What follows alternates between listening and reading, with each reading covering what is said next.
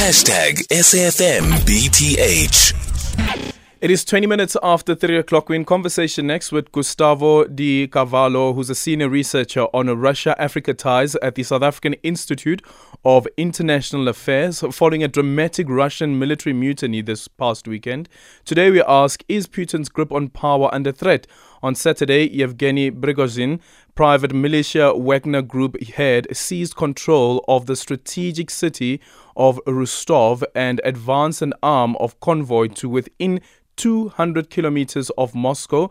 However, though, after the deal was struck, Prigozhin ordered his troops to retreat to avoid shedding Russian blood. Gustavo de Carvalho now joining us on the line. Gustavo, good afternoon, and thank you so much for making time for us. First of all, from your vantage point and what you were observing over the weekend, was this a planned insurrection at all, or was it just a warning shot? Thank you very much. And I think what we saw over the weekend confirms a few things. One is that Putin's attempts of creating a stronger system of control of the military, especially when we see in terms of a lot of the decentralized nature that many groups have been facing in Ukraine, has failed. And I think Putin, and particularly through his Ministry of Defense, but also for Prigozhin, someone that has the leader of the Wagner Group that has already very vocally engaged with confrontation with the Minister of Defense and with the Chief of Staff of the Minister of Defense, of his fears of losing his cash cow, that it's basically the Wagner Group, the funding and financing of the group is very uncertain at this stage. And it's important for us to see what is going to happen next. Prigozhin is going to Belarus now.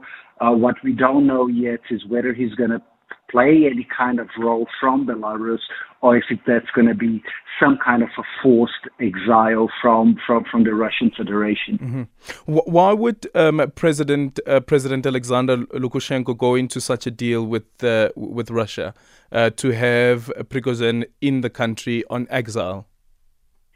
For Lukashenko and for Belarus as a whole, is playing a fundamental role for Russia's efforts in Ukraine, certainly sees as an important aspect of maintaining a degree of stability in Russia. We all know that the future of the regime in Belarus is very closely tied to the future of Russia itself. So we've seen President Lukashenko with many talks over the weekend, the president of Kazakhstan as well showing a degree of concern.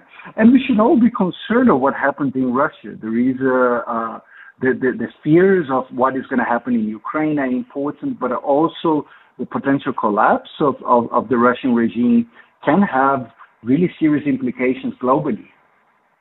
So what are we witnessing? A ripple effect on the chipping away of power of Vladimir Putin?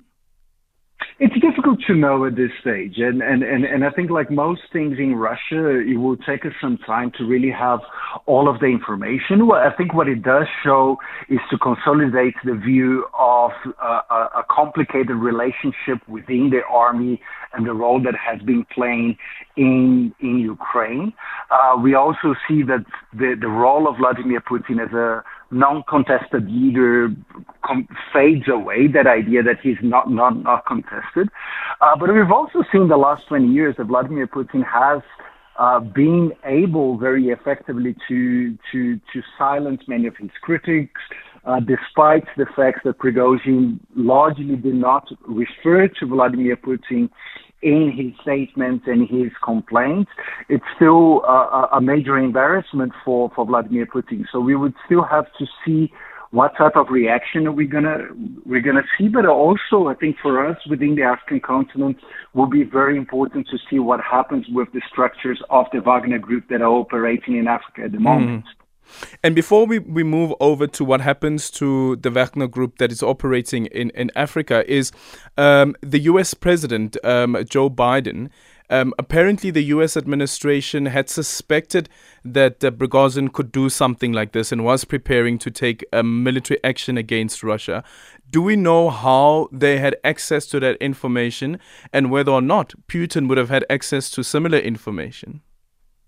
Not at this stage. I think what a lot of what we see at the moment, there is a lot of speculations, there is a lot of conspiracy theories that have been rising up in the last 2 days.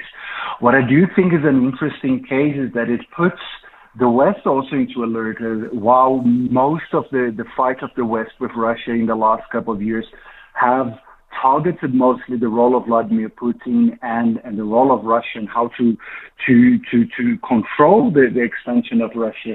But to some degree, it's also important to see what domestic dynamics, how they will evolve, especially if we start seeing more and more of confrontation between Putin and some opposing factions.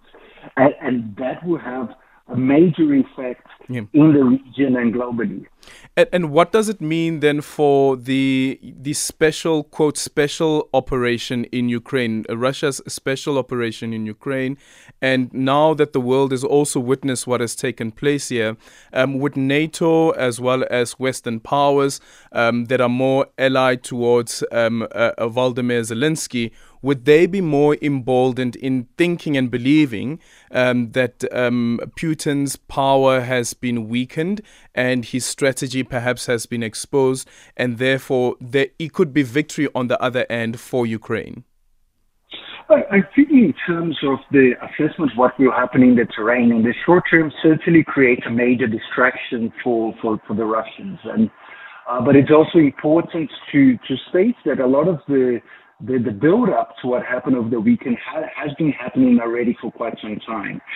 Prigozhin has been very vocal on social media with his attacks against the Ministry of Defense, but also a majority of the personnel that was deployed, especially in around Bakhmut area, had already left the area. So I think it will be important to pay attention to how the structure of the Ministry of Defense will evolve in the coming weeks and months, whether the Ministry of Defense attempts of creating a stronger degree of control with the private military corporations that are operating in Ukraine, and what impact will that be, noting that we've already seen quite a lot of difficulties from the Russian side in terms of the conscription, in terms of the mobilization of forces, and 50,000 people that are under the Wagner Group is a considerable number of people. So I think at this stage we probably have more questions than answers, but it will certainly create an impact,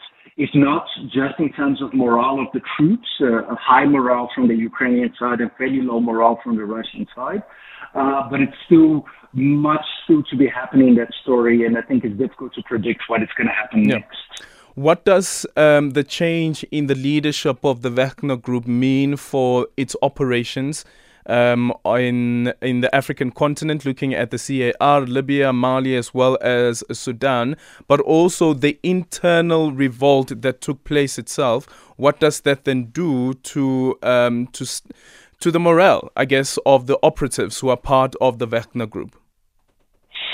Difficult to know, but I think the one thing we saw recently this afternoon, Foreign Minister Sergei Lavrov stated that the Wagner Group would remain in Mali and Central African Republic. Will be interesting to see whether we're going to see a shift in terms of leadership of the Wagner Group, or if the signature of contracts that the Wagner Group would be operating under the Ministry of Defense, if that is going to happen. But certainly to identify what the next movement will be, considering that despite having a very opaque structure, it's very clear for all of us that the Wagner Group has operated as an extension of Russian foreign policy in the last couple of years. And whether it will be replaced by another entity or will remain under new administration, this is still too early to know. But it will definitely have an impact in terms of the Russian foreign policy, in terms of their own ability and engagement with different countries in the continent.